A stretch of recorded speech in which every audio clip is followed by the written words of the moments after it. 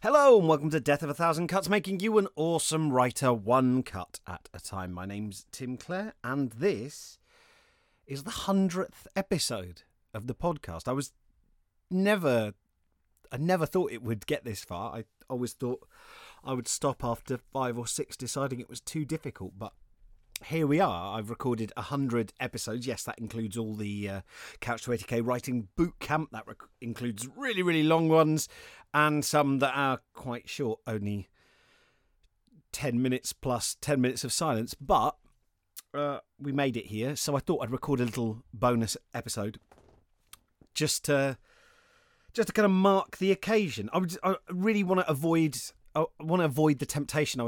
When I was thinking about doing this, I wanted to sort of apologise and be like, oh, I'm going to do one of those really self-indulgent, slightly self-aggrandising, like 100th episodes, as if anyone gives a shit. But I don't like that word, self-indulgent, that term self-indulgent. I think it's a real unhelpful way of thinking about things, you know? Like, life is so short and you should indulge yourself. It's such a weirdly puritanical phrase, self-indulgence, assuming that that's wrong somehow, to indulge yourself, to do stuff you like, to do stuff you care about.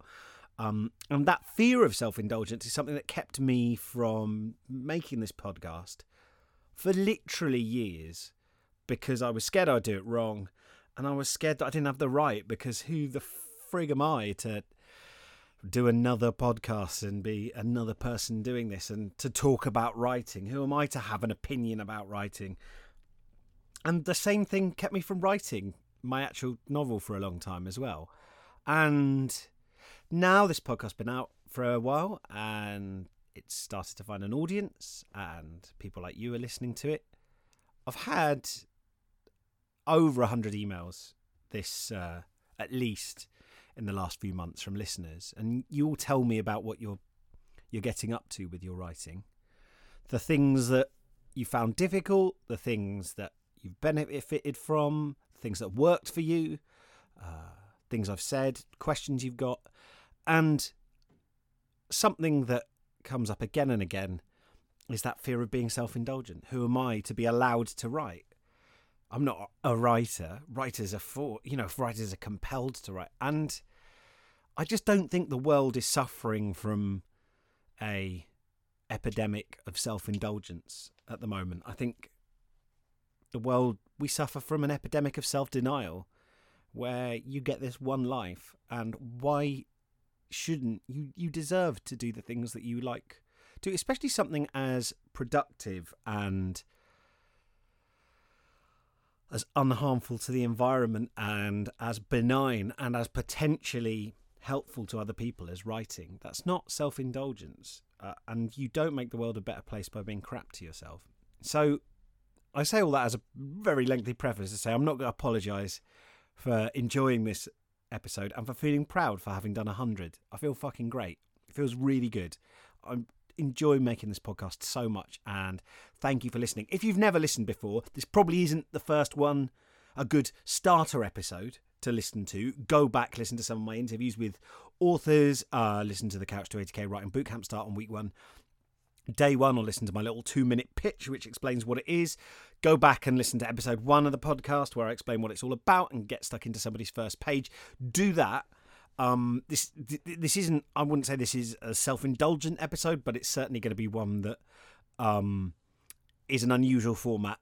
And the idea today is I asked a lot of you on Twitter and on Facebook for suggestions of questions that I could answer. I just thought I'd do a big Q&A session where lots of people send me questions and I answer them. Don't mind what they're about, largely about writing, but I sent out that call. You responded marvellously, and I now have a bunch of questions. So all I'm going to do this episode is go through the questions that you sent me and try and answer as many as possible before my time to record this episode runs out, which could happen at any point because I have a tendency, as you will know if you've listened to episodes before, to ramble. It's kind of a combination of being excitable and having lots of connections in my head spiraling out to other subjects. Anyone who's tried to have a conversation with me will know the experience of Tim Clare opening a new parenthetical statement, opening a new parenthetical statement within that parenthetical statement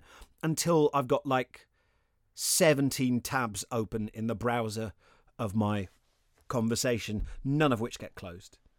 And then you go, what are you talking about? And I say, well, sorry, what am I talking about? And I never resolve my original point, and it's kind of like being tortured. Anyway, we're going to do that. That's the format for the episode. Let's go, go, go, go! Okay, so first off, Lucy asked a bunch of questions, the first of which was, how do you know when you're being original? So this question to me presupposes that originality is good and desirable. So I just want to challenge that to start with and say that it doesn't necessarily matter whether you're being original in a story or not. People will often try and sound like wiseacres and say, oh, there's nothing new under the sun, is there? Well, yeah, there is. And you can certainly find new ways of saying things and interesting new ways. In fact, a book I'd really, really, really recommend is by one of my favourite living authors, Steve Aylett. Some of you will have heard me talk about him before, but he wrote a fantastic book that he got published through Unbound called The Heart of the Original, where he talks in detail about originality and why he thinks people fear it and why people pretend to like originality, but when they're actually faced with it, they react with revulsion, which I think anyone writing genre fiction will have experienced. So this idea of like wanting to be original in the first place, I wouldn't get too worried about it. I think originality is not something actually, although a lot of people and a lot of editors and a lot of readers will say, oh, I love something nice and original. Actually, the main thing I think you have to do with your story is just create a thumping good read. Something that makes people want to continue turning the page. And I think you can do that through intellection and emotional richness and formal innovation, certainly, but you can also do that through just a brilliant plot, funny characters, something exciting, whatever. It doesn't have to be original. When I go to a restaurant, I'm not looking for them to use necessarily original ingredients. I just want them to combine those ingredients in a way that is tasty. And we need new books all the time. Readers don't want to just read the same book over and over again. So that's just my little aside before I get into this, to say that I don't think originality is something you necessarily need to be worried if you're not hitting. How do you know if you're being original? Well, you need to read, right? So you need to read a lot and you need to read widely. So you're aware of the tropes within your field.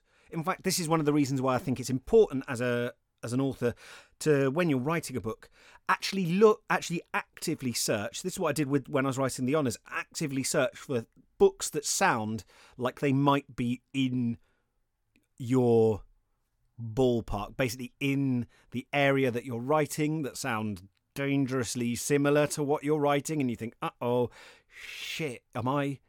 And then because so many writers tell me, I didn't read that when I mention a book that's, sounds like it might be similar or have some resonances with what they're writing. I don't want to read that because I'm worried I'll get influenced.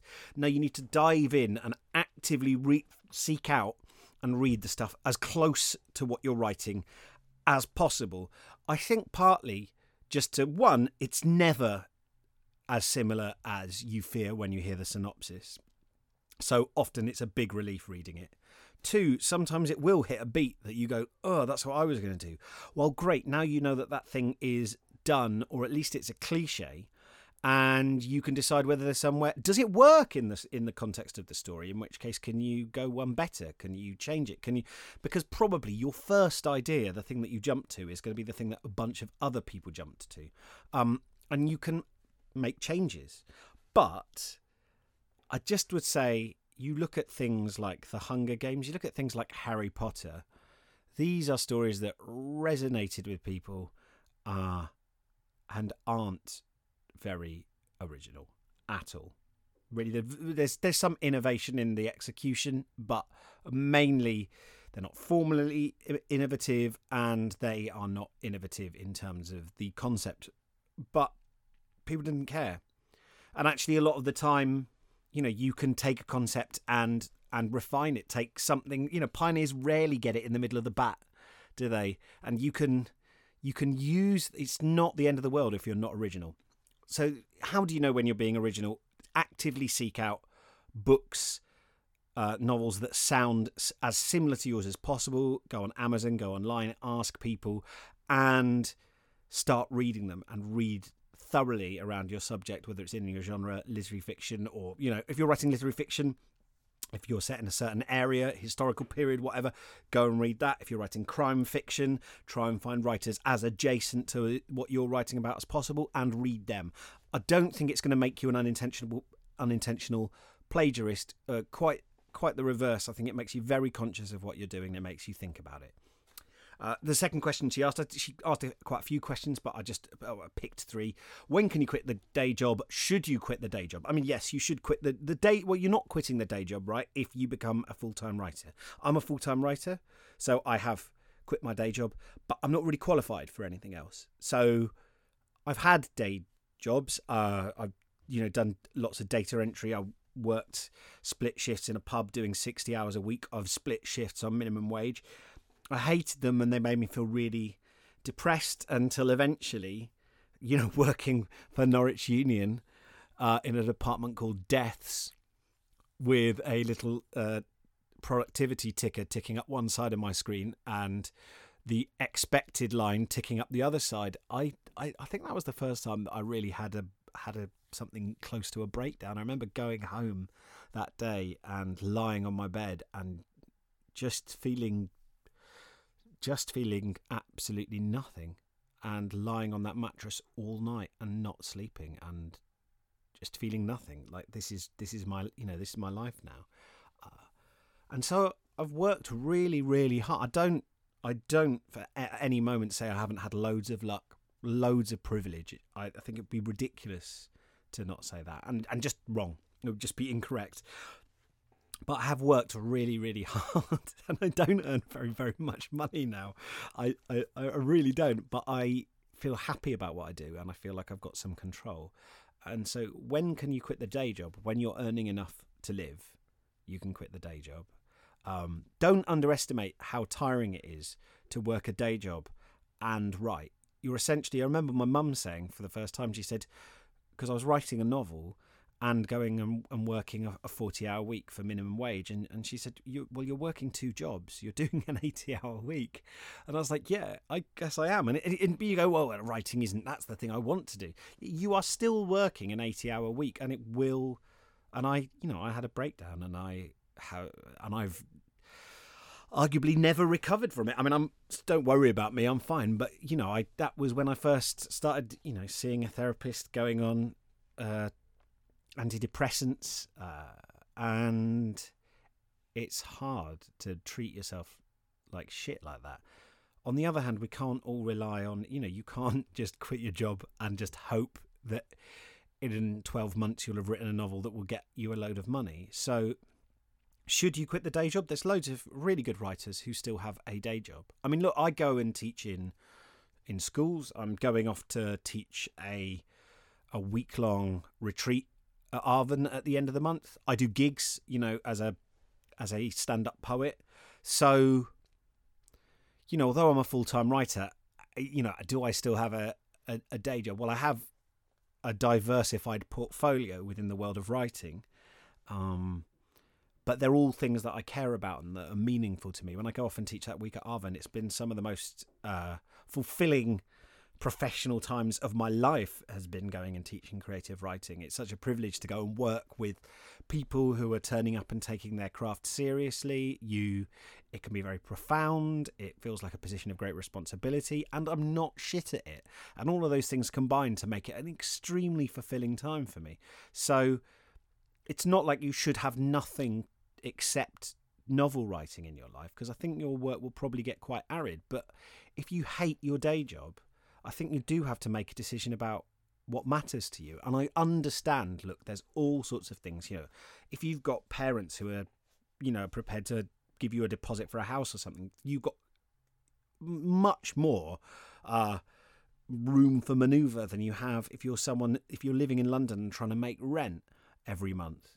and I've got all sorts of things to say about how I don't think it's wise to, if you can totally avoid living in a big city with incredibly expensive rents and maybe move somewhere where that rent treadmill is less, then do so. But I don't think that kind of financial advice is something for me to say. What I will say about quitting the day job is it can make, initially, writing can be unexpectedly harder.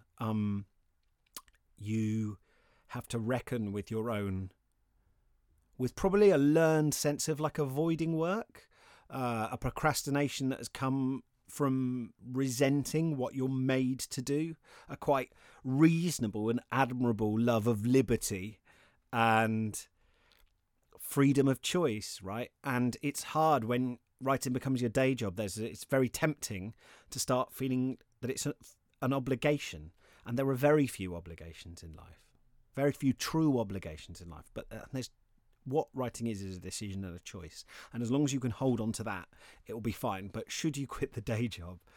Yeah, I mean, wow. The thing is, like, my book We Can't All Be Astronauts, as you might tell from the title, is kind of all about that question.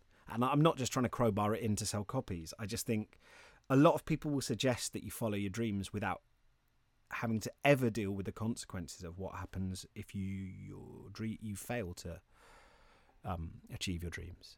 And I deliberately, with that book, went and spoke to as many, writers who were unpublished, writers who tried to be writers and had failed, to professionalize it, writers who had been published multiple times and were really, really struggling. And it's tough, we say, people will say, people either say don't quit your day job or just do it around it. It could be a part-time thing, which is just, you grotesquely underestimate how much work and how much heart has to go into making a not shit novel. Or they'll say, you follow your heart, follow your dreams, and they do not tell you what to do if that fails. They don't tell you what do you do if you've got a family who are relying on you, if you've got, like me, a daughter who's relying on you for food, for shelter, for you to be there emotionally and not stressed all the time. So when can you quit the day job? There are no certainties, but I would say if you're making enough off your writing and you've diversified your portfolio creatively, so you're doing stuff that you care about, if the day job sustains you and it's not too mentally draining, and you could say do it part-time, and it's something you're good at, and it might even give you stuff that you can use in your books, even if that's just being around other human beings, because otherwise I spend my life writing, right? It's like I live like a locked, my office is the size of a service elevator, and this is how much I spend, this is where I spend much of my life. So I think I'll be honest and say I can't answer that definitively, Lucy, but should you quit the day job? I think you should take a risk on yourself. You can spend your whole life failing at something that you don't give a shit about and failing to meet the expectations of other people. We're all going to die at the end of it. You might as well just go fuck it and give it your best. All I can say is everybody I know who didn't give up at writing, who kept going, has eventually got published. And everyone who quit hasn't. How do you balance writing and family life? This is the final question of hers that I'm going to answer. Well, that's a really, really good question, and often I don't. I mean, I think the first year that Suki was about, I think I failed, to be honest. I think I was a shit dad, and I think I was a shit husband, because I was trying to finish the final draft of my second novel, and I'd been so suffering from anxiety and depression and procrastination and self-doubt and just whipping myself to finish it and thinking this is shit and not being able to do it. And I wrote 250,000 words, and then I cut it down, and then I was like, and all this stuff. And I think I didn't get a balance. I think I was, selfish, to be honest, because I was so desperate. I was like, I have to finish this. I have to hand it in. And it's hard, and it's easy to, when I was young, when I had real contempt for people who didn't want to give writing their all, who could think of it as a part-time thing, part of a balanced diet of seeing people and valuing yourself, I was like, well, do you want to be an artist or don't you? And I think that's a very macho. I'm not a very macho person, but I've discovered through my life that doesn't mean that I can't take on some of the deeply destructive assumptions of the patriarchy and toxic masculinity, as everyone's calling it now. And I think I really thought you had to, you fucking turned up and you did the work and you got your pickaxe and you just worked that rock face day in, day out. And if you didn't, then quite frankly, you were a massive baby and creative evolution was weeding you out. That's how I felt about it. And I felt look, you turn up and you do the work. And I felt like I was one of the chosen and I was going to turn up and do that work and I'd be rewarded. And it just will make you sad and it will make your writing shit. So don't do that. So now I work half the week. And so the equivalent of 3.5 days, and the other every day for half the day, I parent my daughter. In the day while my wife's at work, I'm a stay-at-home dad, and I don't see myself on my deathbed thinking, "Fuck, I wish I'd squeezed out another novel," instead of getting to spend that time with my beautiful daughter, who is just the best, funniest, toughest, most surprising, lifey, wonderful. People are going to accuse me of being saccharine saying this, but she's just the best, and I wouldn't change that for anything. And if anything has given me, I just, I'd rather be a decent dad than a celebrated author, and I don't think that's the choice anyway. I don't think if I'd spent this time ignoring her that I would suddenly be brilliant. So the answer is, how do I balance it? By just remembering that you can't write if your life's falling apart around you. You can't write if you feel sad. So, and as soon as I've started taking care of that and caring about other people and noticing other lives, my writing, when I turn up for it, has been easier. I feel less and less neurotic about it. Thanks very much for those questions. Lucy, how am I doing for time? Oh dear. Well, let's keep going.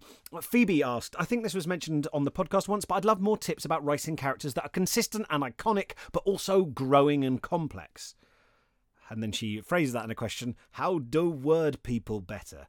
Okay, so how do we make characters that are consistent and iconic, but also growing and complex? Well, consistent and iconic is...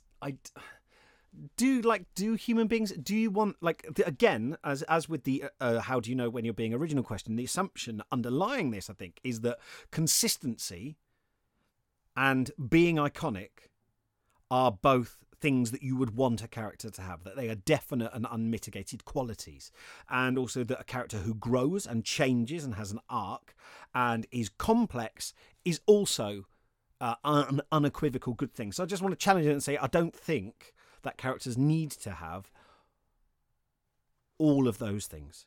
I don't think that being iconic is... iconic is, I think that's an especially difficult one because that is really out of your control. Characters being iconic that's a kind of cultural state that when a character is iconic, I think. And so to try and go for iconic, I think is just, that way lies madness, because you don't have control over how people are going to receive the character. You don't know. And that's actually one of the beautiful and wonderful things about writing a novel and then sending it out into the world, is the surprising moments where something that you maybe didn't resonate for you finds a real, takes on a life of its own in the reading community. One character who just grabs readers again and again. They say, I love this bit. And you didn't necessarily pick that out as being the best bit when you wrote it. And you go, that whole exchange, there should be an element of discovery in that. So I don't think I know what you mean. You're saying, we want this character to be memorable and wow, and a character that people will talk about and say, oh my God, do you like the bit with, Uncle Matthew? And everyone will go, yeah, he's so funny, and what a character. So I get what you're saying. The classic example of this, and I've just got it up on my shelf here somewhere is the distinction is made by E.M. Forster in his... Where are you, E.M. Forster? He talks basically. I don't need to get it down. I'm just trying to prove to you that I'm worldly by the fact I've got E.M. Forster on my shelves, which isn't very impressive, is it? He talked about made this distinction between flat and round characters, and he would, that round characters are growing and complex, that they react differently, and we see different sides of them in different situations. And the consistent, iconic ones are more like bit parts, or they operate more like props than characters. And there wasn't anything necessarily wrong with that they can be comic and they can prove a point, but that the flat characters serve one purpose, and round characters with more psychological depth serve another. Like, certainly if you have a newspaper vendor that your protagonist has to have a small interaction while they're hiding from the antagonist's gun-wielding goons, you might not necessarily want that newspaper vendor to be growing and complex. You might want them to be iconic and interesting. Just have do one... They have a hook to their personality, like they always wanted to be. It's clear they start up a conversation, and the newspaper vendor clearly wanted to be a journalist and considers themselves to sort of be a kind of journalist. Moncler has ambitions of Fleet Street, and clearly is telling anyone who approaches him, I always thought I could have been a reporter. I had a good eye for crime. Meanwhile, these kind of bad guys are moving about, and they're completely oblivious to them. That character is not. Is maybe consistent, maybe iconic, but isn't growing or complex. But depending on the genre or the situation, that could be very funny, and you don't necessarily want that character that day to be feeling quiet, and that might be more complex, and it might show more growth, but the reader isn't going to get to experience that because these characters only exist within the world of the novel. So my feeling on this is... Sometimes it can be good to think of how you're going to with the honours, when I wrote that, I in my head canon, I don't think any reader will have picked up on this because it's just nonsense really, but all the main characters are associated with an element. Delphine is earth. Delphine's wind. Mr. Garthworth's earth. Her dad is fire, obviously, and her mum is ice. And they're all introduced in ways that that element is in the first couple of sentences that they're in. So that gave a mood to the characters, which is such a weird way to think about them. But and also then I just think about what they want in a scene. What do they want in this scene? And people say, what's a character's function in the scene? Well, fuck that for now. Let's just think about what do they want in this scene, and how do they relate immediately to the person who's in their way? And that creates a dynamic, and then the character starts to grow out of that and react out of that. And as long as they're reacting honestly, then as the situation changes, they must naturally grow, and it must reveal complexity. The reason that Darth Vader isn't a particularly complex character in the original trilogy of the Star Wars trilogy, and he's iconic, right? He's consistent, and he does eventually experience growth, but not till right at the end. That's kind of... But is because we don't actually... There's no scenes are given to him that reveal other sides of his personality, because he gets to look imposing. No one ever challenges him. Why, when you're chasing these people, don't you run? Why do you just stride? And the answer, and there's loads of situations. If Darth Vader suddenly found himself and that's why there's all these comedy scenes where you see Darth Vader sort of going up in a lift with. I mean, this is a completely made up scene, obviously, but going up in a lift with 3 children in it who are nothing to do with his task at the moment, right? And Darth Vader has to make small talk. Darth Vader in an awkward place. Darth Vader going to the toilet. Those are all things that the character must have to do at some stage. He must have long periods of silence. He must go to the loo and eat. but we don't see him doing those things because it would reveal a different side to him, and that's not his function in the film. And there's nothing wrong with that. But if you want your character to appear to grow and to appear complex, you have to show us them in situations, in a variety of situations. And some of those situations have to be ones that they are not well equipped to deal with. You know, make your character, you make your smooth talking hustler who can shoot can shoot tiny dimes out of the air.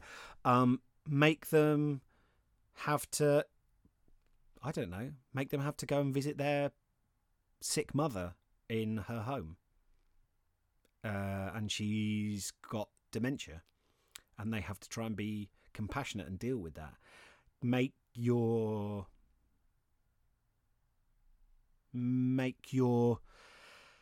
sad, withdrawn character win an online competition and get a check for £100,000 at a round the world cruise, and suddenly she's outdoors and she's meeting people. There's all sorts of things you can do, and they don't have to be protagonists. They can be side characters where you shift the context, shift the frame. You're different people in different situations, right?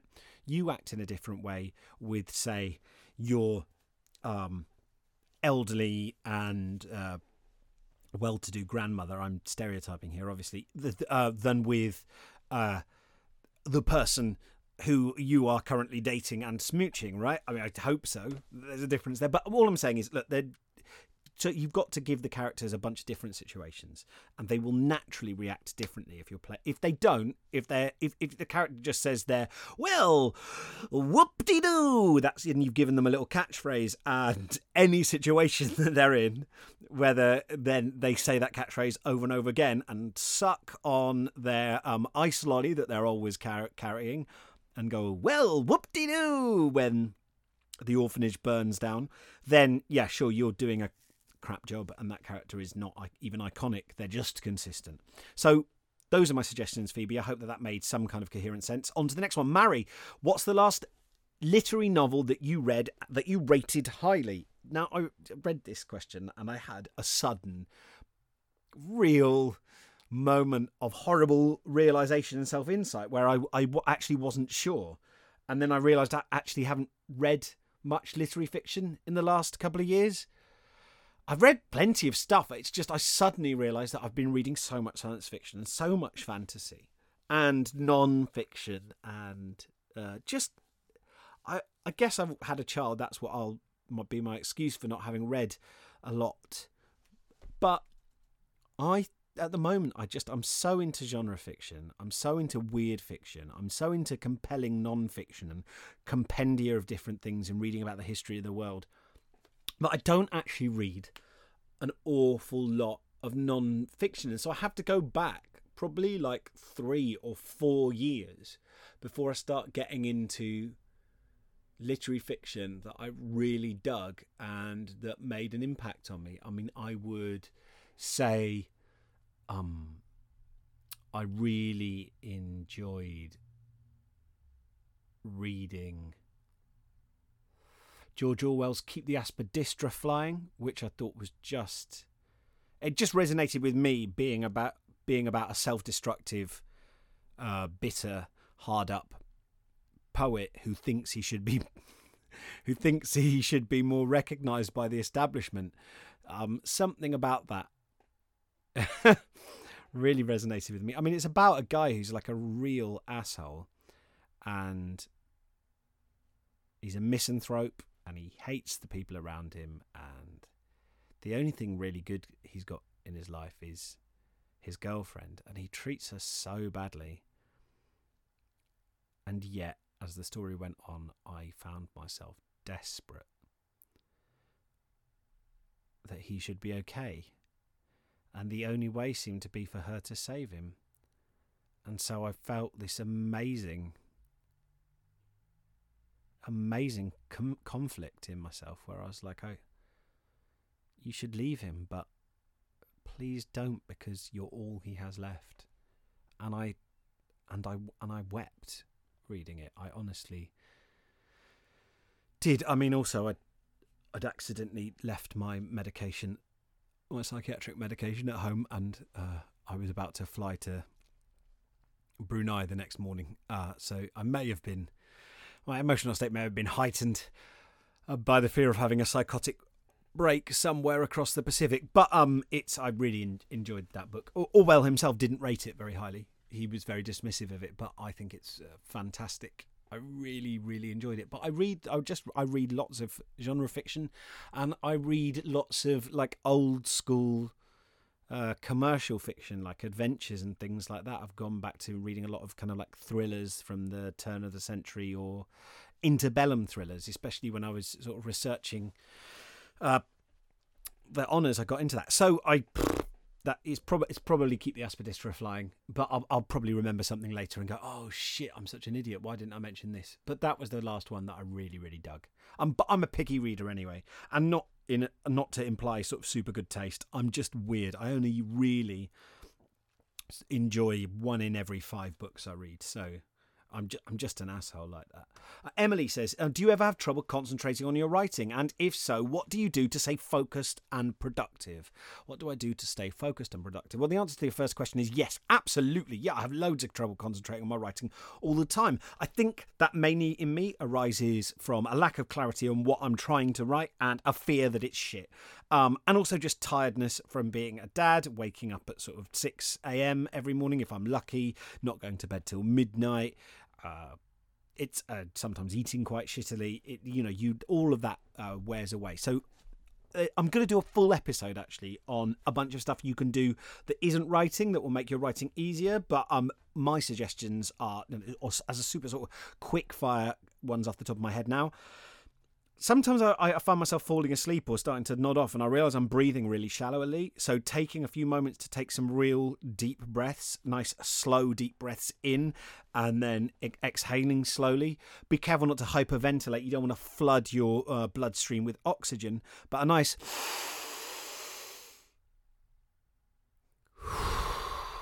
and just let some of that oxygen exchange for carbon dioxide in your lungs. Sounds really dumb, but often in like a hot, muggy office where the only air is just the sort of recycled farts and dust, it can make a real difference. And you just wake up and you get a bit more oxygen to your brain. By the same token, a little bit of exercise. Sometimes I just do a dozen runs up and down the stairs. That can help my concentration. If I am losing focus and it turns out it's because of an anxiety I have about the scene being shit or something to do with the plot, then something I'm sort of slowly getting a handle on is jumping away from the book to spend 10 minutes making lists, maybe listing all my worries about it, but more likely listing useful questions. So rather, I think if you just list neurotic, what if it's shit, then that doesn't produce solutions in your mind, but rather lurid, imagined scenarios of impoverishment and failure. So you can go like, what does this scene need? How well is it fulfilling? How exciting is this scene? What does my main character want in this scene? What do I want this novel to be about? You can ask yourself questions like that. What could happen next? All of those things that get you thinking what if and open and expand your mind and get you activating the creative side of you, activating the parasympathetic nervous system rather than the sympathetic nervous system winding you up and getting you worried about threat, which starts to naturally winnow down and close down options as your body tries to focus. Actually that kind of idea, I want to stay focused and productive. Well, widening the beam of focus and having a slightly more relaxed, wide, soft focus can sometimes help productivity. So don't assume that tight focus equals productivity when you're writing, because you're not just like pooing out prose sausages to get your fiction. It's a slightly more, I know it sounds arty-farty and wanky, but it's a slightly more diffuse process than that. And I think it's important to remember that kind of daydreamy state is often where a lot of these solutions come. So I would just say, try and be aware of what you're feeling. Breathe deeply. Maybe if you don't have mobility issues and you're able to, doing some exercise that gets your heart pounding is really useful just for waking your brain up. I take freezing cold showers every day, and it's been fucking great, and I love it. And I don't recommend it because you'll hate me if you do it on my say so, but it's been wonderful. It's something that always makes me feel better. So all of those things, but just the old lists trick is a really good way of working out, try and get aware. Are you worried about something? Is something about this scene not right? Now, that isn't the question to ask yourself. Is something about this scene not right? That'll just make you paranoid and edgy and get you into kind of threat combating mode. What you want to do is start going, what do I want this scene, what do I want this scene to have? What's exciting to me? What does this character care about? All of those things are expansive things that lead to solutions. Okay, Emma, what inspired you to write The Honours? A simple question, but one I would love to know the answer to. Well, it's not a simple question, Emma. It's a really complicated, and it's a question that I could spend ages and ages on. But what I'll sort of say, I'll give you the quick answer. What inspired you to write The Honours, which is that I was in 2011. I can't remember if I've told this story in the podcast before. In 2011, I was doing my second show at Edinburgh Fringe. I was doing 2 shows at the Edinburgh Fringe in August. When you're overworking when the BBC come to interview you, and it turns out that the feature that they're interviewing you for is people who burn out at the Fringe. So I was doing 2 shows every day, and I was also running the Poetry Takeaway, which was a thing I came up with years ago where people could come up. We bought a burger van off eBay, and then people could come up and order a poem on any subject they wanted, and they would get it free 15 minutes later, read to them by a poet, and then they'd get a copy to take away in a little burger box. And I was doing that I was doing my solo show, a show with my dear friends Luke and John, and then the Poetry Takeaway, all at Edinburgh. And before Edinburgh, I'd been away for a couple of weeks doing gigs. My wife had gone away on tour, and so I'd been away from her and home for 7 weeks, when at the end of Edinburgh we drove through the night back to Norwich, and then I got 3 hours sleep, and then had to jump in a taxi to Heathrow for a 2-week tour of Australia. And I ended up being in Sydney about a week into that tour. I just visited my old school friend, who I hadn't seen since sixth form, Zoe, who'd moved out to Australia and had a candle shop in Sydney in the harbour. And I spoke to her, and she said, "So what are you doing? What are you up to at the moment?" She said, "What are you doing?" And I said, "I don't know." And I suddenly realised I meant it. The show had been tiring, had some good audiences, some all right reviews, and some disappointing reviews.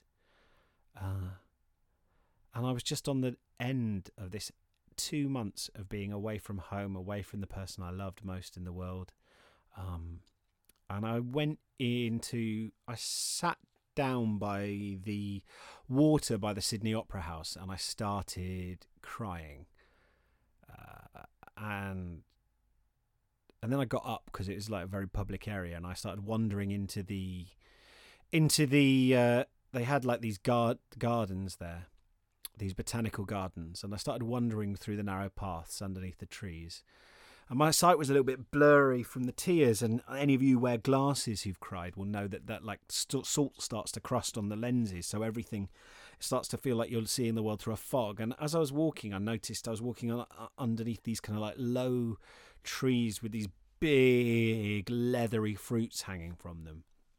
And I reached this crossroads, and I looked around, and then I suddenly realised that they weren't fruits. That they were bats. They were hundreds of massive sleeping bats, each one the size of like a child's umbrella. Hundreds of them hanging, inches from my head. And then they were on these big ironbark trees. And I suddenly, being an anxious person, I suddenly looked around, and there was not a single path that wouldn't take me through the bats, and I froze.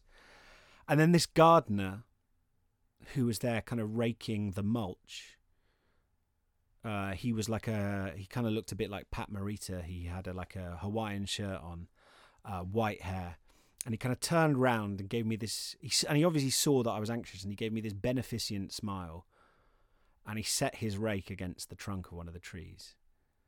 And he turned towards me with his arms open. And I just felt this real feeling of like it's going to be all right. And then he just started clapping, clap, clap, clap. And he deliberately woke up hundreds of bats, and they all took off. And now these weren't any old bats. They were flying foxes, which have a 2-meter wingspan. They're the largest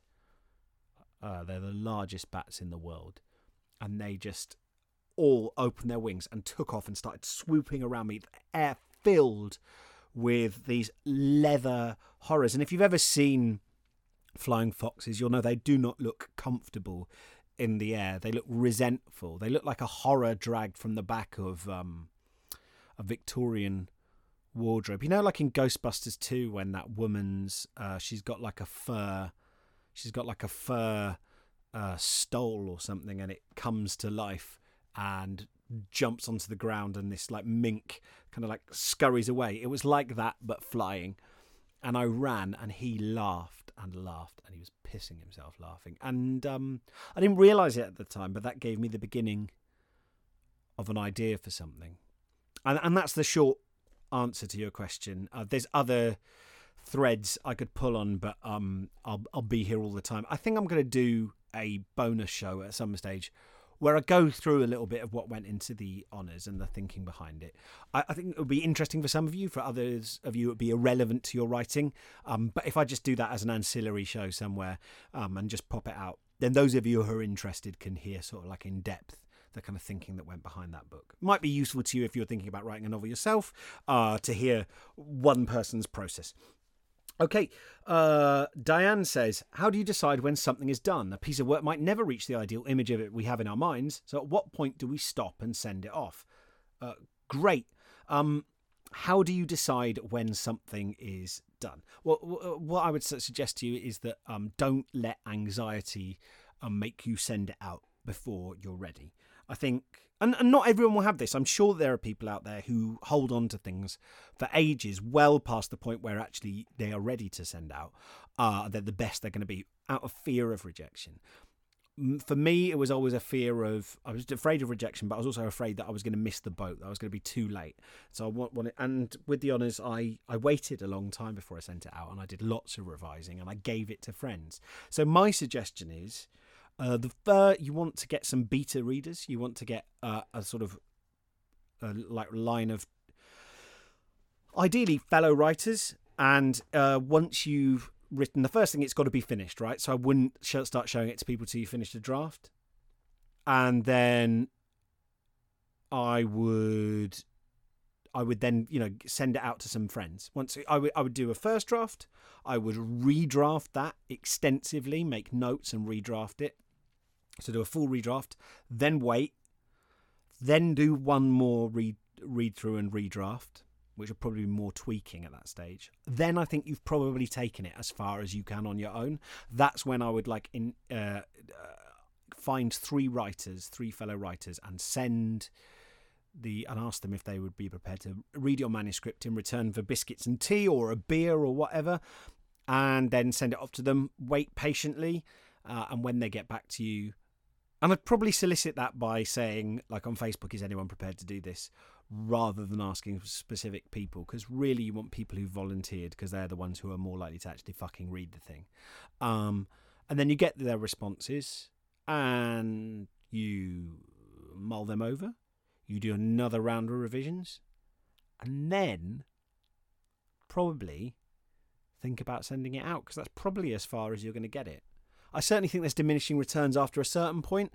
It depends whether you're the kind of person who loves writing the first draft, I'm making up a new world, and then very quickly gets bored and doesn't really enjoy polishing, or whether you're someone who finds the first draft very hard, but then in the revisions, that's when it starts to get good, and that's when the thrill starts to be for you, when you go, oh fuck, this is actually starting to read like a story now.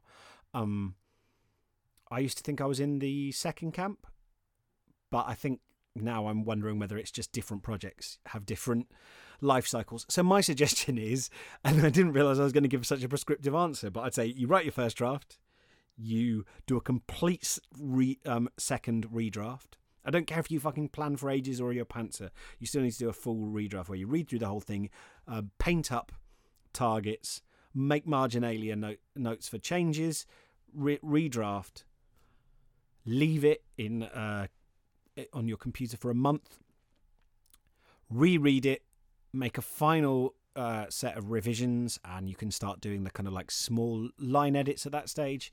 Then send it out to beta readers, get their feedback, make notes on their feedback, do a final set of changes, and then send it out to agents. Orla says, how do you know when you should give up on a particular piece of work? You don't. There's no... no one is going to... A buzzer won't go off. You'll have loads of times, right, where you're like, oh, fuck this, I don't want to do it. You don't know.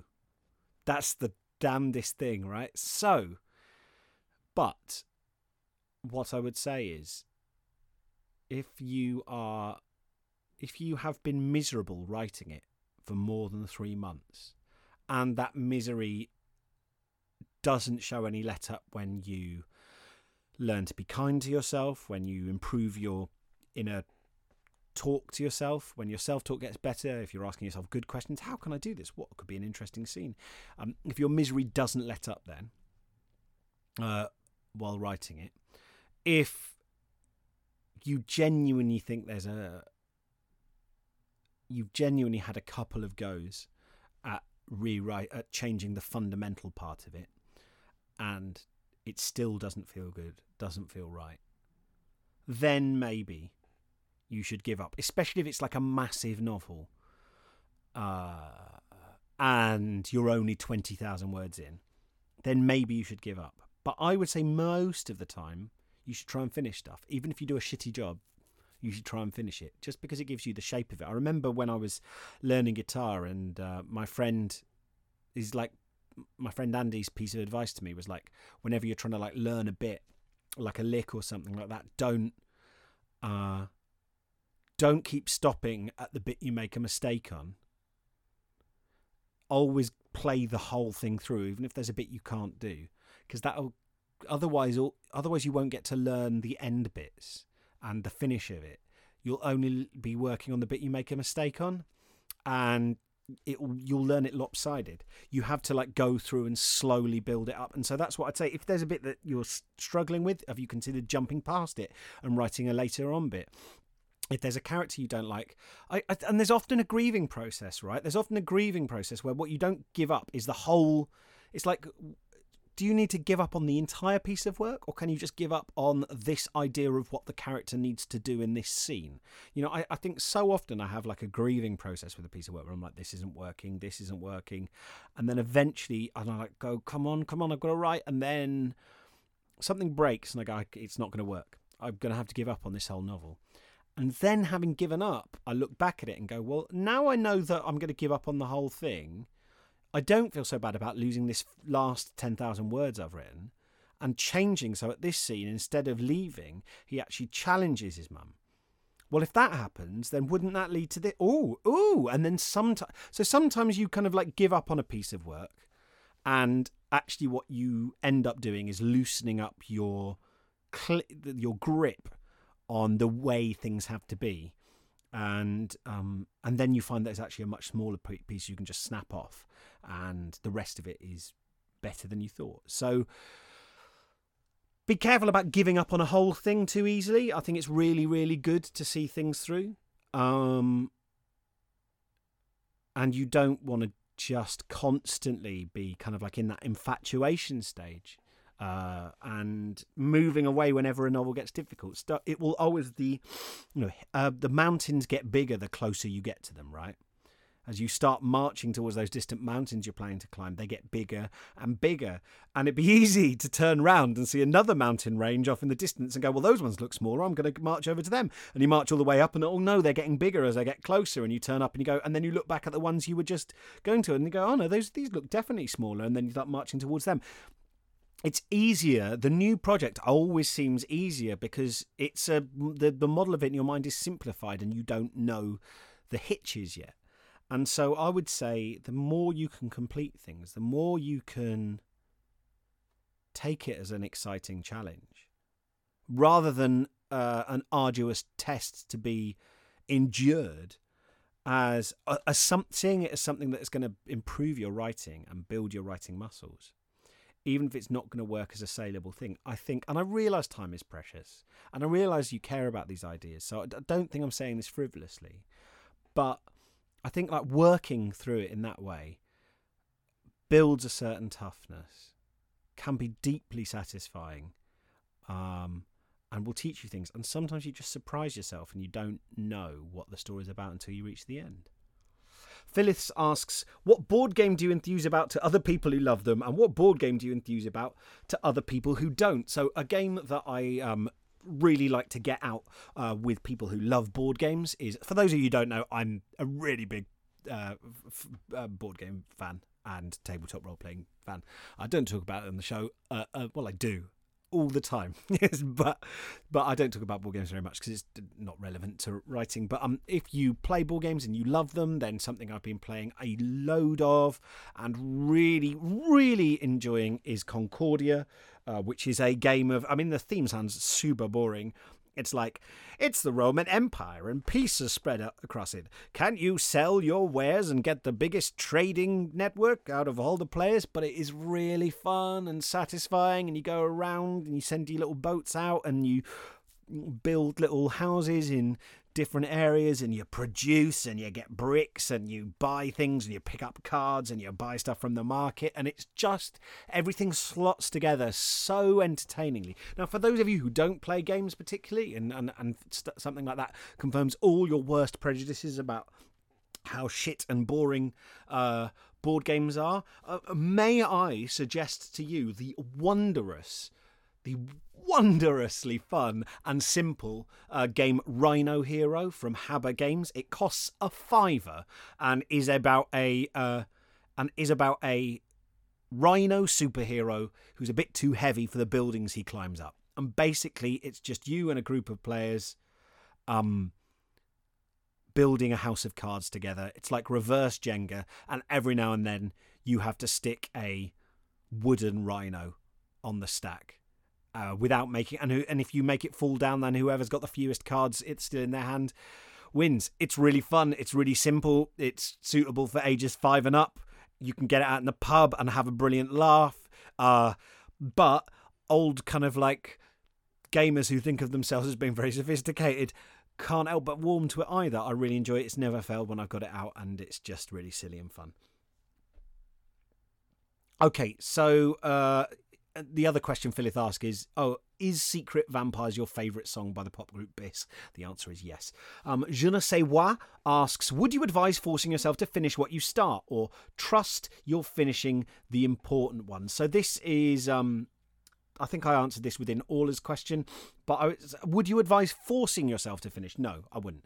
Don't force yourself to do anything. You can't force yourself to do anything. You will find ingenious ways to get round forcing yourself. Your writing is not an obligation. Even if you're a professional, it's not an obligation.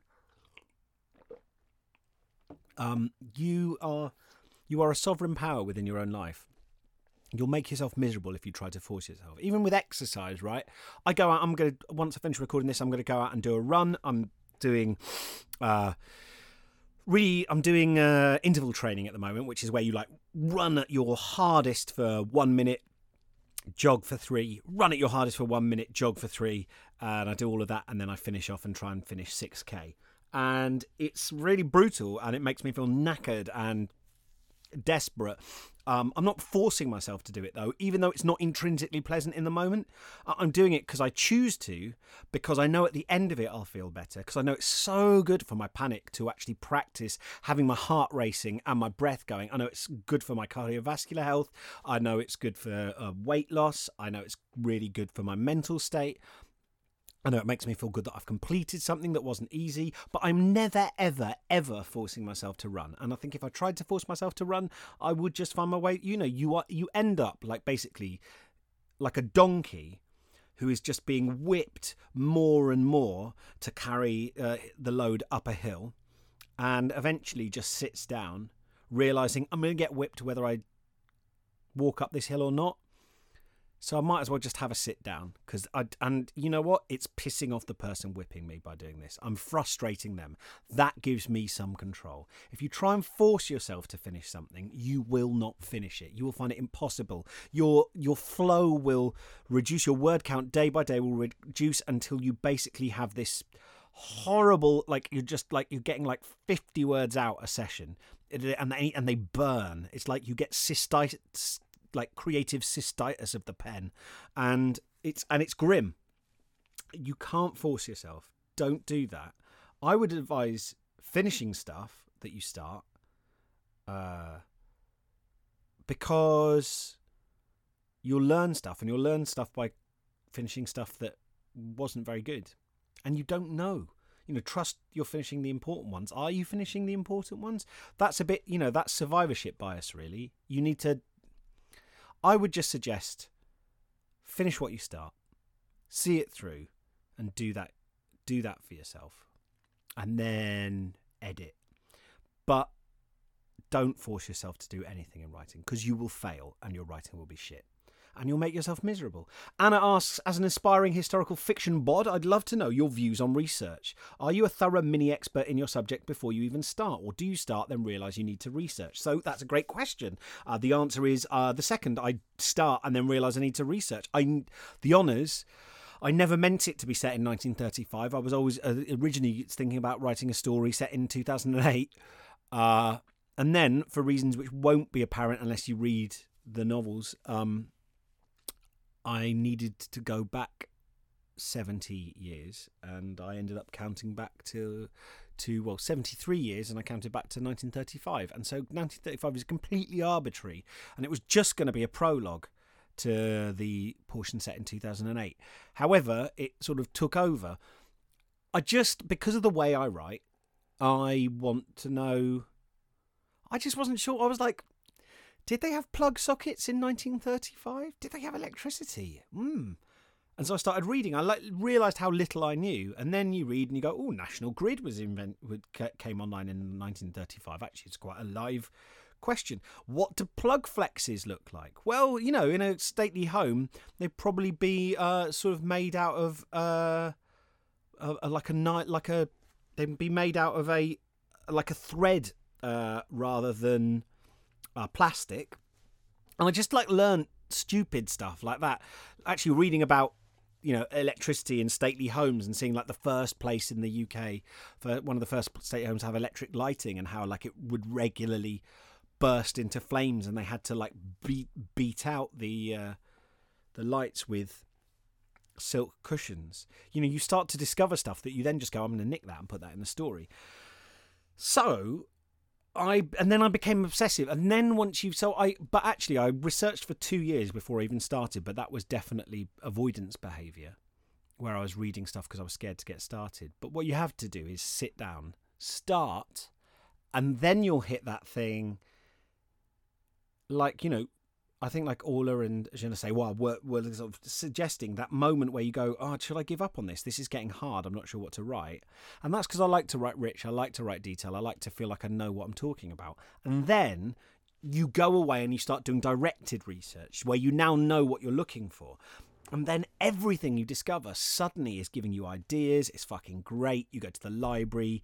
Yes, you might waste an entire afternoon reading about horse vaginas because you're easily distracted. Artificial horse vaginas, I should say, which was a very interesting topic, just not necessarily directly relevant to what I was writing. But then you find stuff that's really compelling that you think this is going to be fucking great, and you put it in the story. And a lot of your research you should not include in the story. I think some of the worst historical novels I've ever read have been ones where clearly the author was like, I'm not going to waste a single word of stuff that I found in my research. You should be prepared to throw everything out. And there's days of research that just ended up being boiled down to a single sentence in my work. And I would say I read a stack of books probably half as high as me again, and a lot of those only gave me a paragraph in the book. I'd read one thick book, and I'd get a paragraph out of it. But those things, but it just made me feel like I had permission to write about 1935. I knew a lot of the laws. I knew the political situation. I read a lot of contemporary writing, so I knew what people were saying at the time. I read the newspapers. I researched what was on the radio, not just in that year, but in the individual months. So I made sure I wasn't making any mistakes with mentioning things like the Secret League of Ovaltinis. I just made sure that because they actually came out that year. So there was like little things like that. I have got like 10 books on guns and the different rifling on different shotguns, and I've got like pages of diagrams of scatter patterns of pellets at different ranges with different bores and different gauges of different pellet sizes, most of which isn't relevant to the book, and I wouldn't put in because you'd be completely bored to tears, right? But it was important to me that if Delphin shooting gun, I phoned up the Mid Norfolk shooting school and booked myself a shotgun lesson and went and fired a gun. I'm not a big fan of guns, right? I don't like. I took Jane's gun recognition guide on my honeymoon and read it on the beach. What a catch I am, you know. Like, and I didn't include all those guns in the book. Most of them would have been ahistorical, but it was it was useful to me to know what a broom handle Mauser looked like and what it feels like and what it shoots like. So I'm really into research, and for any genre, I'm really into research. It's one of the it's one of the things people who don't write don't appreciate at all. But if you want to improve the quality of your writing, the surest route is through focused research. And as I said before, I really recommend investing in a reverse dictionary by Reader's Digest. The hardback one that isn't in print anymore, I think you can get it secondhand though. Orange and Pink reverse dictionary by Reader's Digest, where you can look up a general word like door, and it'll have loads of technical words. It will have diagrams of things. It's a great book for quick spot research. I've also got things like I've got a book on weather, which has different names of cloud patterns, the ultimate guide to British birds. I've got, various wildlife books, period house fixtures and fittings, 1300 to 1900. I've got the pocketbook of British wildflowers. I've got a book of different rock formations and minerals. So you might start to build up a little library like that for spot research. And also I would say make sure you're researching as you write, because I couldn't retain any of the information that I had about British country houses, fashion in the 1930s, the political situation, all these different things, secret societies. I don't, it's not in my head anymore. I was able to hold it for a certain amount of time, and then it's like trying to carry beer in a sieve, right? And so you can hold that information in your mind you can saturate your brain with it, and then you'll be able to write and write and write. But it will go if you don't get it down on paper. So there's a sweet spot. And what I wouldn't suggest is doing loads of research and then doing 2 years of research and then sitting down to write, because you won't retain it. Lola asks, how much did you query before you found an agent? Well, therein lies a tale. I've got quite a vexed history with agents, not just a sad history, to be honest. So the short answer is there isn't a short answer. I'll just tell the story, and I'm sorry if this doesn't fully answer your question, or if it answers your question, but in an inefficient way. So my first agent wrote to me while I was on the MA in prose fiction at UEA, which must be something crazy 18 years ago now. And you put your work in an anthology, and 2 agents wrote to me and said, would I send me their work after that anthology went out at the end of the year? You all write a short story or something, or an extract. And it goes out, and 2 agents read that and said, will you send me your work? And I think a lot of agents just read the whole thing and send sort of queries to everyone, really. So I got those letters and I was like, fine. And I sent out the first 3 chapters of a novel I was working on at the time called Joshua Replied, which was a fantasy novel about a boy with the head of a dog in a sort of poorly rendered fantasy world which kind of like had a parallel situation to the 1931 Mukden incident where the Japanese invaded Manchuria. It was a real mess, you guys. It was a real mess. 2 parallel stories that didn't connect by the end of the novel. But I was trying my best. Anyway, I sent the first 3 chapters to her, and she got back to me. I got a phone call at 8:30 the next morning. I was like, coming out of the student days, I was getting up late. My phone went off. I was like, nobody worth speaking to phones at 8:30, so I ignored it. And then I got a message saying, I read your extract that you sent me last night. Really liked it. Can you send me the rest of the novel? I hadn't written the rest of the novel. That's my first tip to you. Have the novel finished before you send it off. So then began like months of me desperately trying to finish this novel while holding her off, which was the dumbest fucking thing I've ever done. Made myself miserable. Wrote a shit novel. Sent it off. She came back with lots of suggested revisions, stuff she didn't like. I was absolutely knocked sideways. I was like, oh, I thought you loved what I did. What have I done wrong? I worked on revisions. I got more and more ill. I was working a full-time job. I was trying to write. I went through a big breakup. It was just such a dark time in my life. And I was writing badly. Anyway, eventually she sort of took the novel, and I think just by sort of like being ground down, sent it out. Got rejected by everyone who looked at it. And then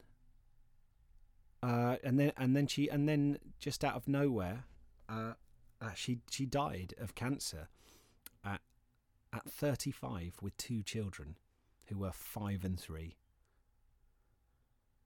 And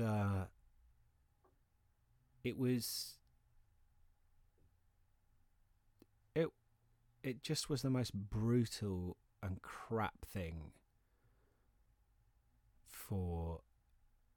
She just didn't just what a thing, you know, just what a thing. And just a human being taken so young. It's just unbelievable. Anyway, so I didn't really do anything for a while, and then I met at the Port Ellis Literary Festival. I was very drunk. Met somebody who called Maggie, who was very lovely, who we got drunk with, and who was brilliantly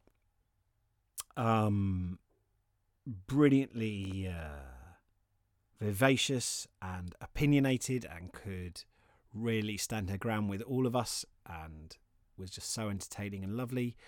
And it turned out she had become a sort of assistant at a literary agency, and she offered to look at my work. She took on that book, Joshua replied, and just tried sending it out to a couple more people, all of whom said no, quite rightly. It wasn't very good even when I'd done all those revisions on it. And then I sent her the first chapter of a non-fiction project I was proposing, which ended up becoming We Can't All Be Astronauts, about basically being a failure at writing and having had a breakdown. And she emailed me from the airport where she was going on holiday, like from the airport Wi-Fi, basically to say, I've just read this, I love this, can you send me the rest? I want to pitch this. And I was like, oh shit. And so I went and did a load of writing. Now, non-fiction is a bit different to fiction. You often pitch without having finished the entire book, with like a plan and a couple of sample chapters. And so we shopped it around. Eventually everyone turned it down except Ebury, who we had an edit. There was an editor there, really nice guy who was just like, took it on, I think, as a kind of passion project. Gave me a small advance, made a bunch of suggestions, which I think probably made it more interesting, but I think some of which weren't really what I was going for. And, you know, in the end, I think, you know, that book has got some of me in it, and there's some bits I'm proud of. There's some bits that I'm not so proud of. There's some jokes in it that I think are a bit off colour that I kind of slightly regret.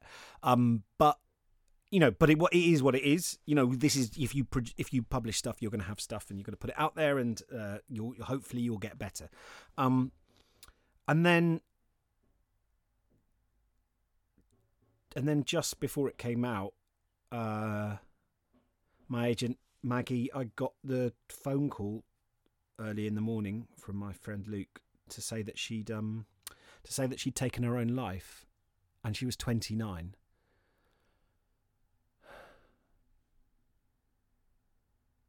And I think that was when I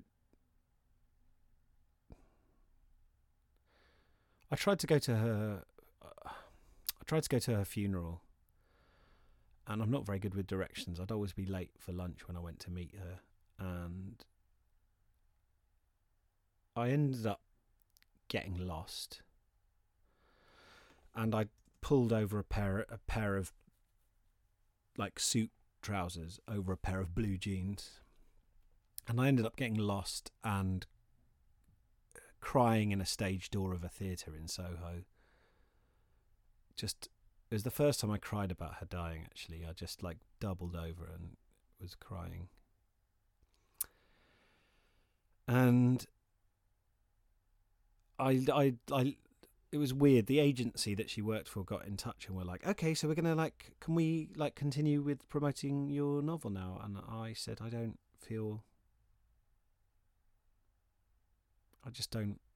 want to have a discussion with it. I don't want to do this anymore. And they were kind of weird about it. They seemed to find it really difficult that I would have lost my interest in writing after she was so amazing, and it was the worst thing to lose her, and I miss her all the time, and I regret not telling her how much she meant to me, because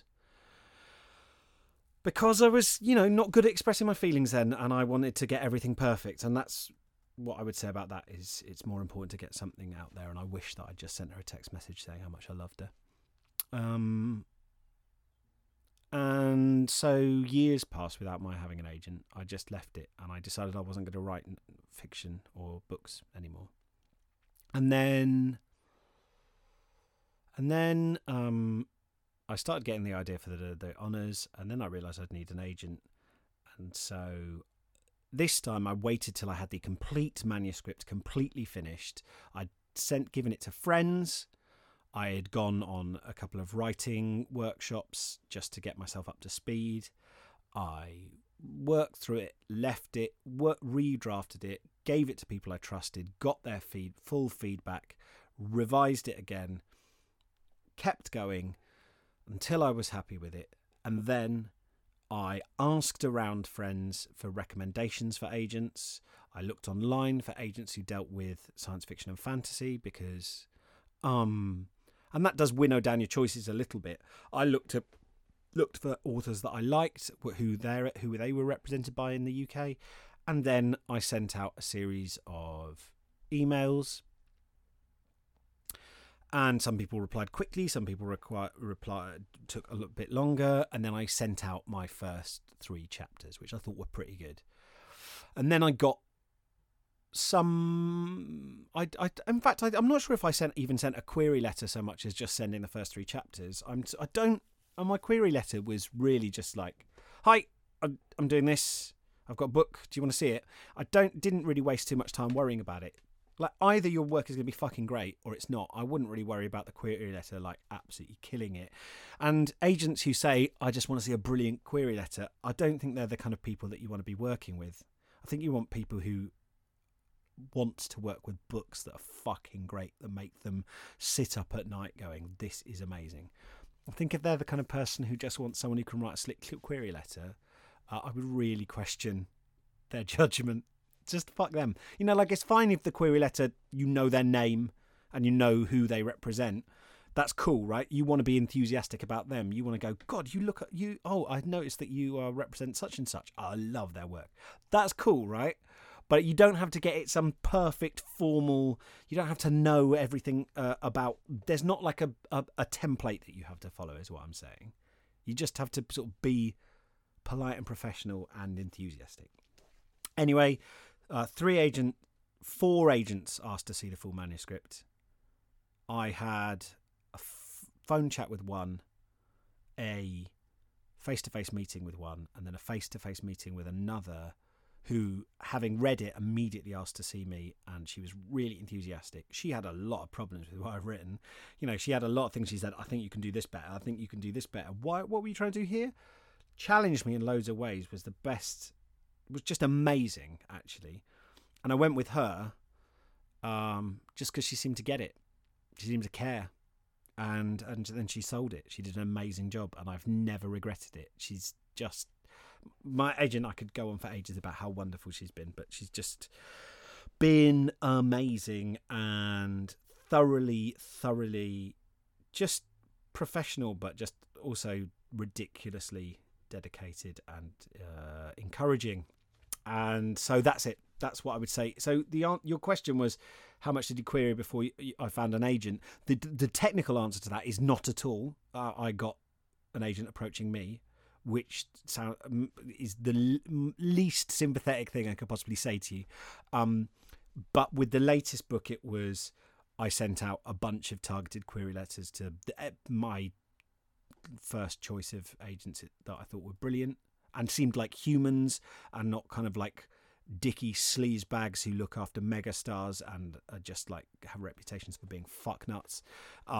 Just people I thought seemed really cool and lovely and professional, and I was blessed to find someone who cared about my work. So next up, how are we doing for time? Oh Jesus, okay, I'll do three. I'll answer 4 more questions. Okay. Alex asks, any tips on getting through the big first revision after completing a novel first draft? I find it much harder to summon the enthusiasm to edit than I did to create. So, yeah, there's two types of people, as I said before. Like, there's the authors who find it really difficult to revise, but they get loads of new ideas and they're constantly, like, having their current project disrupted by the ideas, fire hose just, like, drenching them with new thoughts. Or there's the people who really find it hard to get going, but once they get into that, and I've got a couple of friends I'm thinking of who really love that moment where you've got a first draft and then you get to start revising and it starts to look like a book, and you go, oh, and you cut stuff out and suddenly it starts to look slick and it starts to move and you go, oh shit, this could be a thing, and it starts to be cool. So any tips on getting through the big first revision after completing a novel first draft? To summon the enthusiasm to edit than I did to create. Well, the thing is, I would just get rid of that idea in your mind, this false dichotomy between editing and creating. Redrafting is creation. And not only that, it's if you're not seeing it through, if you are able to. So I found it for ages, I found it really difficult to be persistent when I'm looking for something in the house. My wife will say, can you help me find this? And I go, I'll give a cursory glance and go, it's not here. Just give up. I'll buy one online. And it took me a while to work out that wasn't because I'm some feckless git, but because I was experiencing a real blast of anxiety. Like my chest would tighten when I couldn't find something, and I would struggle, and I had low self-confidence. And she really encouraged me in a completely passive-aggressive way, in a genuinely nurturing way, said, look, Tim, sometimes... She doesn't ever call me Tim. She doesn't ever call me that. She said, look, sometimes in life, all you can do is do your best. And it sounds really dumb that I hadn't thought of that before. And it sounds maybe slightly glib advice, but it started to be a touchstone for me. And when I would look for things, I'd start going, well, I'm just going to do my best. And I would keep going. And, I've surprised myself by how many times that bears fruit. Or at the very least, how spending an extra 10 minutes looking is not the end of the world and doesn't ruin my day. And I sometimes find something else that I wasn't expecting to look for. So, look, this is what I'd say is, like, when you start doing your first draft of your novel, Alex, I'm not being rude, it will be shit. If it's not shit, you're a mutant. And you don't need my praise, because frankly, you can have an easy life of just like bashing out perfect first drafts and selling them. So well done you. I don't mind saying to you, I think it's more probable that your first draft is going to be shit. With some redeeming features, but mostly shit. And actually, when you go back and redraft, that is your first opportunity to go, you're not editing, you're going, go back at it and you're going, how can I make this fucking sing? How can I make this go from being this just like a block of poop to being actually a thing that a reader can read and go, fucking hell. And I want you to start thinking about your work with a sense of pride and a sense of it's not just about you doing this for yourself. It's about how can I lay the table? How I've got this honoured guest of the reader coming, and they're going to give me their time in order to hear me tell my story. How can I honour them by making every sentence worthwhile, interesting, arresting? How can I make every scene? How can I make this scene better? How can I make this even better? How can I make this tighter? Where can I cut words to make this story move faster? Where have I used? Where has my brain slightly gone to sleep and I've relied on a cliche when I could have engaged the reader's five senses? When can I? Can you every sort of like 4 pages? Have you made sure that you've got at least one appeal to the visual sense, at least one appeal to the auditory sense, at least one appeal to the sense of smell, at least one appeal to the sense of taste, at least one appeal to their sense of touch? Yeah, of course, they're all rules of thumb, but it's your chance to pack it with value. It's your chance where you might have baked the kind of like dry 2 sponge halves, right? But this is where you get to pack the middle with cream and Maltesers, then cover it with custard, then cover all that with white chocolate, and then cover that with chocolate buttons on top.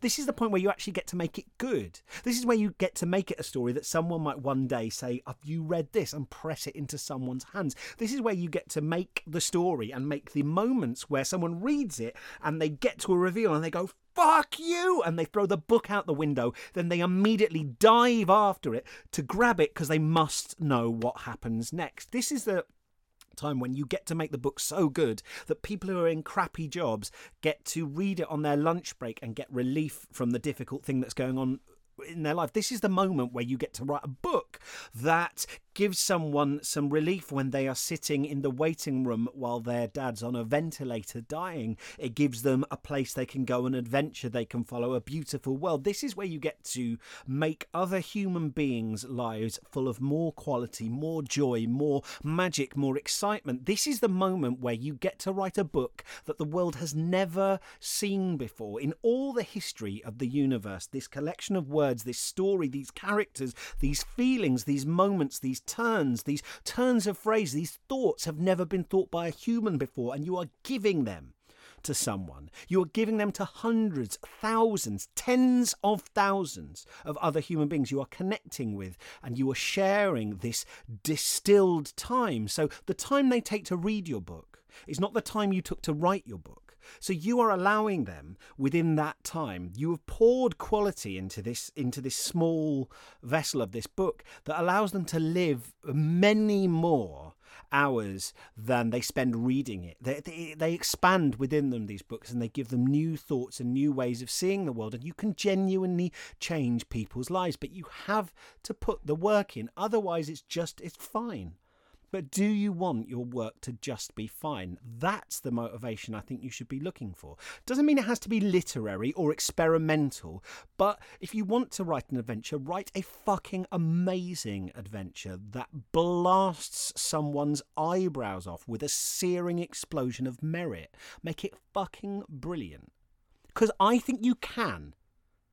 And that's what you've got to get your head around. There's no reason why you can't write the best book of next year. There's no reason. You have the mental capacity. You have the skill. You have the taste. You love stories. The only excuse you've got is not turning up and making that effort and making that your goal. Rachel asks, who is your favourite member of Steps and why? Lisa, I think she's the prettiest. Alex asks, when I read books by other authors, what should I be looking for that can help me with my own writing? Well, that's a very good point. 2 things really, content and style, right? Look for moves. Look for beats, like dialogue beats is a great one. How do they handle dialogue? What do characters do? What actions do characters do? when they're talking. Read it and nick them. What actions do, if a character we know is supposed to be angry, if there's an argument, how do they handle an argument? How do they demonstrate an argument? If there's building tension, how do they handle that? Now, not all authors are going to do these things well, so you want to try and look for their strengths and rob them. Like if the story's exciting, you want to try and see how do they handle, what is the first sentence how do they open a scene? How do they close a scene? These are things that we often don't stop and actually check. How do they handle the end of a scene and the transition to a new scene? What kind of beat do they close a scene on? What's their first page like? If it's genre fiction, is there a concept that's introduced at any stage? And how is it introduced? Is it introduced directly? Is it introduced through a piece of found text? Does a character ask about it? Are we include through contextual clues? How do they do that? So I think ask yourself, I think it's a great question, and I probably could go into this in more detail, but when I read books by other authors, what should I be looking for? I think like style-wise, that's often what you can get the most out of. I think non-fiction is one of the best places to go for content, and so is your own head. But I think like at the basic level, just sharpening your focus and going, okay, what am I going to look for today? How do they open and close a scene? Really, really useful. And if you do this, I should warn you, there will be some authors that you enjoy less because you become more critical of them, and you notice some things you don't think they're doing so well, some moments where they've been a bit lazy. So be aware of that. But I think it'll be to the ultimate good of your own writing. And finally, Aniko asks, how do you finish stories? Well, I feel like I could just start crying answering. As in, when do you stop iterating on them? I could do that forever. So I think we've covered that a little bit. When is a story finished? Would you advise yourself forcing to finish? How do you know when to give up on a piece of work? It's just approaching that from a different direction. I could do that forever. So Aniko's got the opposite problem, right? Of like going, I never want to stop. I kind of want to keep working on stuff forever. And certainly some authors polish more than others.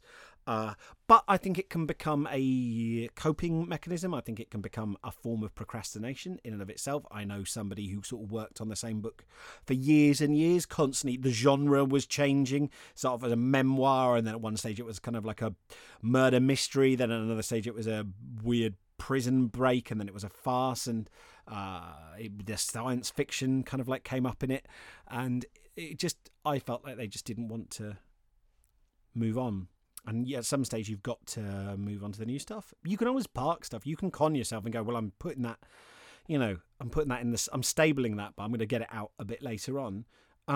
So I would say by having new ideas, because they're gonna push things down through the hopper and and force their way in. So by doing early idea generation exercises, those list exercises that I talk about all the time, making lists of things, of plucking ideas out the sky. Ideas it's like the pollen count. Some days have a high idea pollen count, some days have a low idea pollen count, but at any stage there are these transparent spheres floating around you, each one of which has an object, a sound, an idea, and you can just reach up, take one down, twist it apart and look at the object inside, take another one down, twist that one apart and look at those two objects and collide those objects together, and sparks will come off it and a new idea will form. Ideas are really cheap.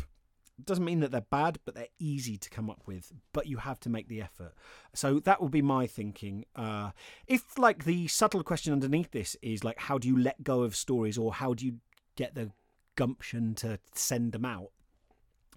Consider trying to get a group of writers around you who can encourage you to do that. We used to have Submission Sunday where we'd all meet up and we'd all bring all the work we had that hadn't been placed, poetry and short stories, whatever, a big stack of A4 envelopes and a copy of Writers and Artists Yearbook and the internet, and we'd sit there and listen to music and look through each other's work and pick out what we thought was the best, look at different magazines and competitions that were accepting submissions, and then literally just fill a bunch of envelopes with submission covering letters and work, and probably get very drunk while we were doing it. And then we'd seal them all up, stick the postage on them, and then just take it down to the post box and shove it all in. And that was a submission Sunday. We were nerds, admittedly, but it was about honouring the work we do and believing in ourselves a little bit, and it's okay to do that. And the final question from Aniko is, writing right now feels like a completely safe space. That's wonderful. I'm glad you got that in your life. Is it harder to feel like that once you've been published? What can you do about that? Yes, that's a brilliant question. Yes, it is much harder to feel about that once you've been published, because you feel like you've now got something to defend, something you could lose, a reputation. Imagined or otherwise, you feel like you're a professional, so it immediately gets harder. And you sometimes are relying on your ability to pay the bills on your writing, which is a whole extra dimension. And there are people, do you know what? The hardest I found it to write of late was when the reviews came out for the honours and loads of people just said that they really liked it. That sounds like a humble brag. It's honestly not. Because I felt those are people who I would let down if I made a mistake in my next novel. And I think it was John Cleese that I've seen the quote credited to, where it says, something along the lines, I paraphrase, but creativity becomes impossible when you become afraid of making a mistake. Like, originality and creativity by definition are a kind of interesting mistake. You put two things together that aren't meant to go together. It's a mistake. It's an error. So I'd say you have to let go of some of your pride. I think you have to let go of some of your dreams of finally getting it. I think you have to admit that you're not an expert. I'm not an expert. I'm barely a writer, and I'm okay with that. I think I've identified less and less strongly with being a writer as time goes on, and more with just being me, Tim, a human being. Because I think trying to define yourself too much through the writing identity, although it can seem very addictive at first, and when you do, big readings or, I've done some wonderful events with like 200 people in the audience, and they're going, oh, give us some writing advice, or tell us about your novel. Oh, that's really interesting. And that can feel great, and you feel like you feel for the first time in your life you have some control. Maybe you're not a complete faker.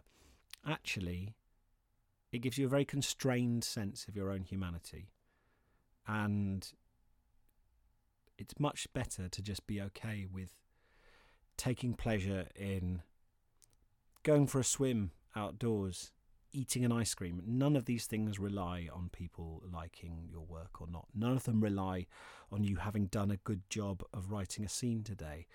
You are intrinsically worthwhile because you're a human being. And I think the more you can plug into that, the more you can take back your writing as a source of enjoyment, not as a pivotal test of your worth as a human being or a trial to be endured. And perversely, if you start to care about that too much, it'll make your writing shit as well. So, it becomes a self-fulfilling prophecy.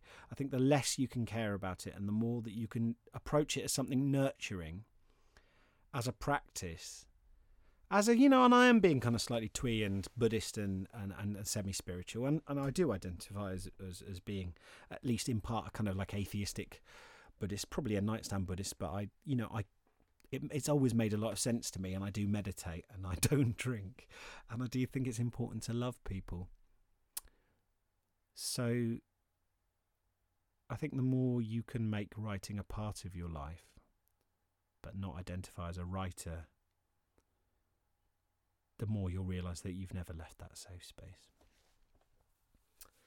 And I think I'm going to stop there. Thanks very much for listening. Everyone who's listened this far, I just want to say thank you for all your emails. Thank you for everyone who's shared the show or told someone else you should listen to this. Thank you for anyone, if you've ever listened to a whole episode of this show, just thanks for being here with me.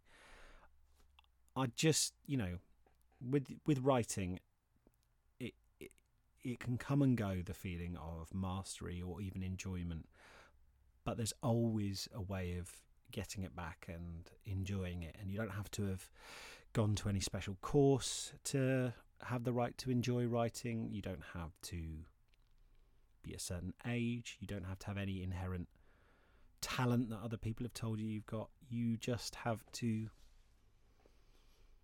love stories and have a go at putting words together, which is your right as a human being. I really hope that I get to do another 100 episodes of the show. I love doing it. It's enriches my life a huge amount being in touch with all of you folks, and I hope we get to go on and meet new people and try out new exciting things. So thanks very much for listening today. I hope it's been useful to all of you, and I hope there's some stuff that I've mentioned here that has surprised or got you thinking. And as always, if you want to get in touch with me, let me know what you think. Send me your 250 words of your first page.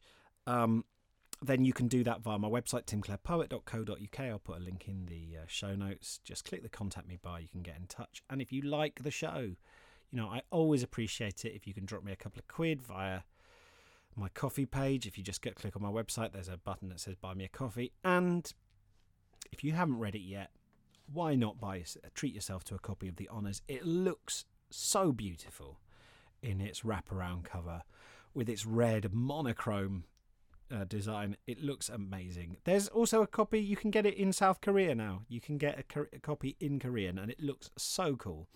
And I think you'll enjoy the story. And I just want you to have a lovely, lovely week, and I hope your writing goes well. Take care. Bye-bye.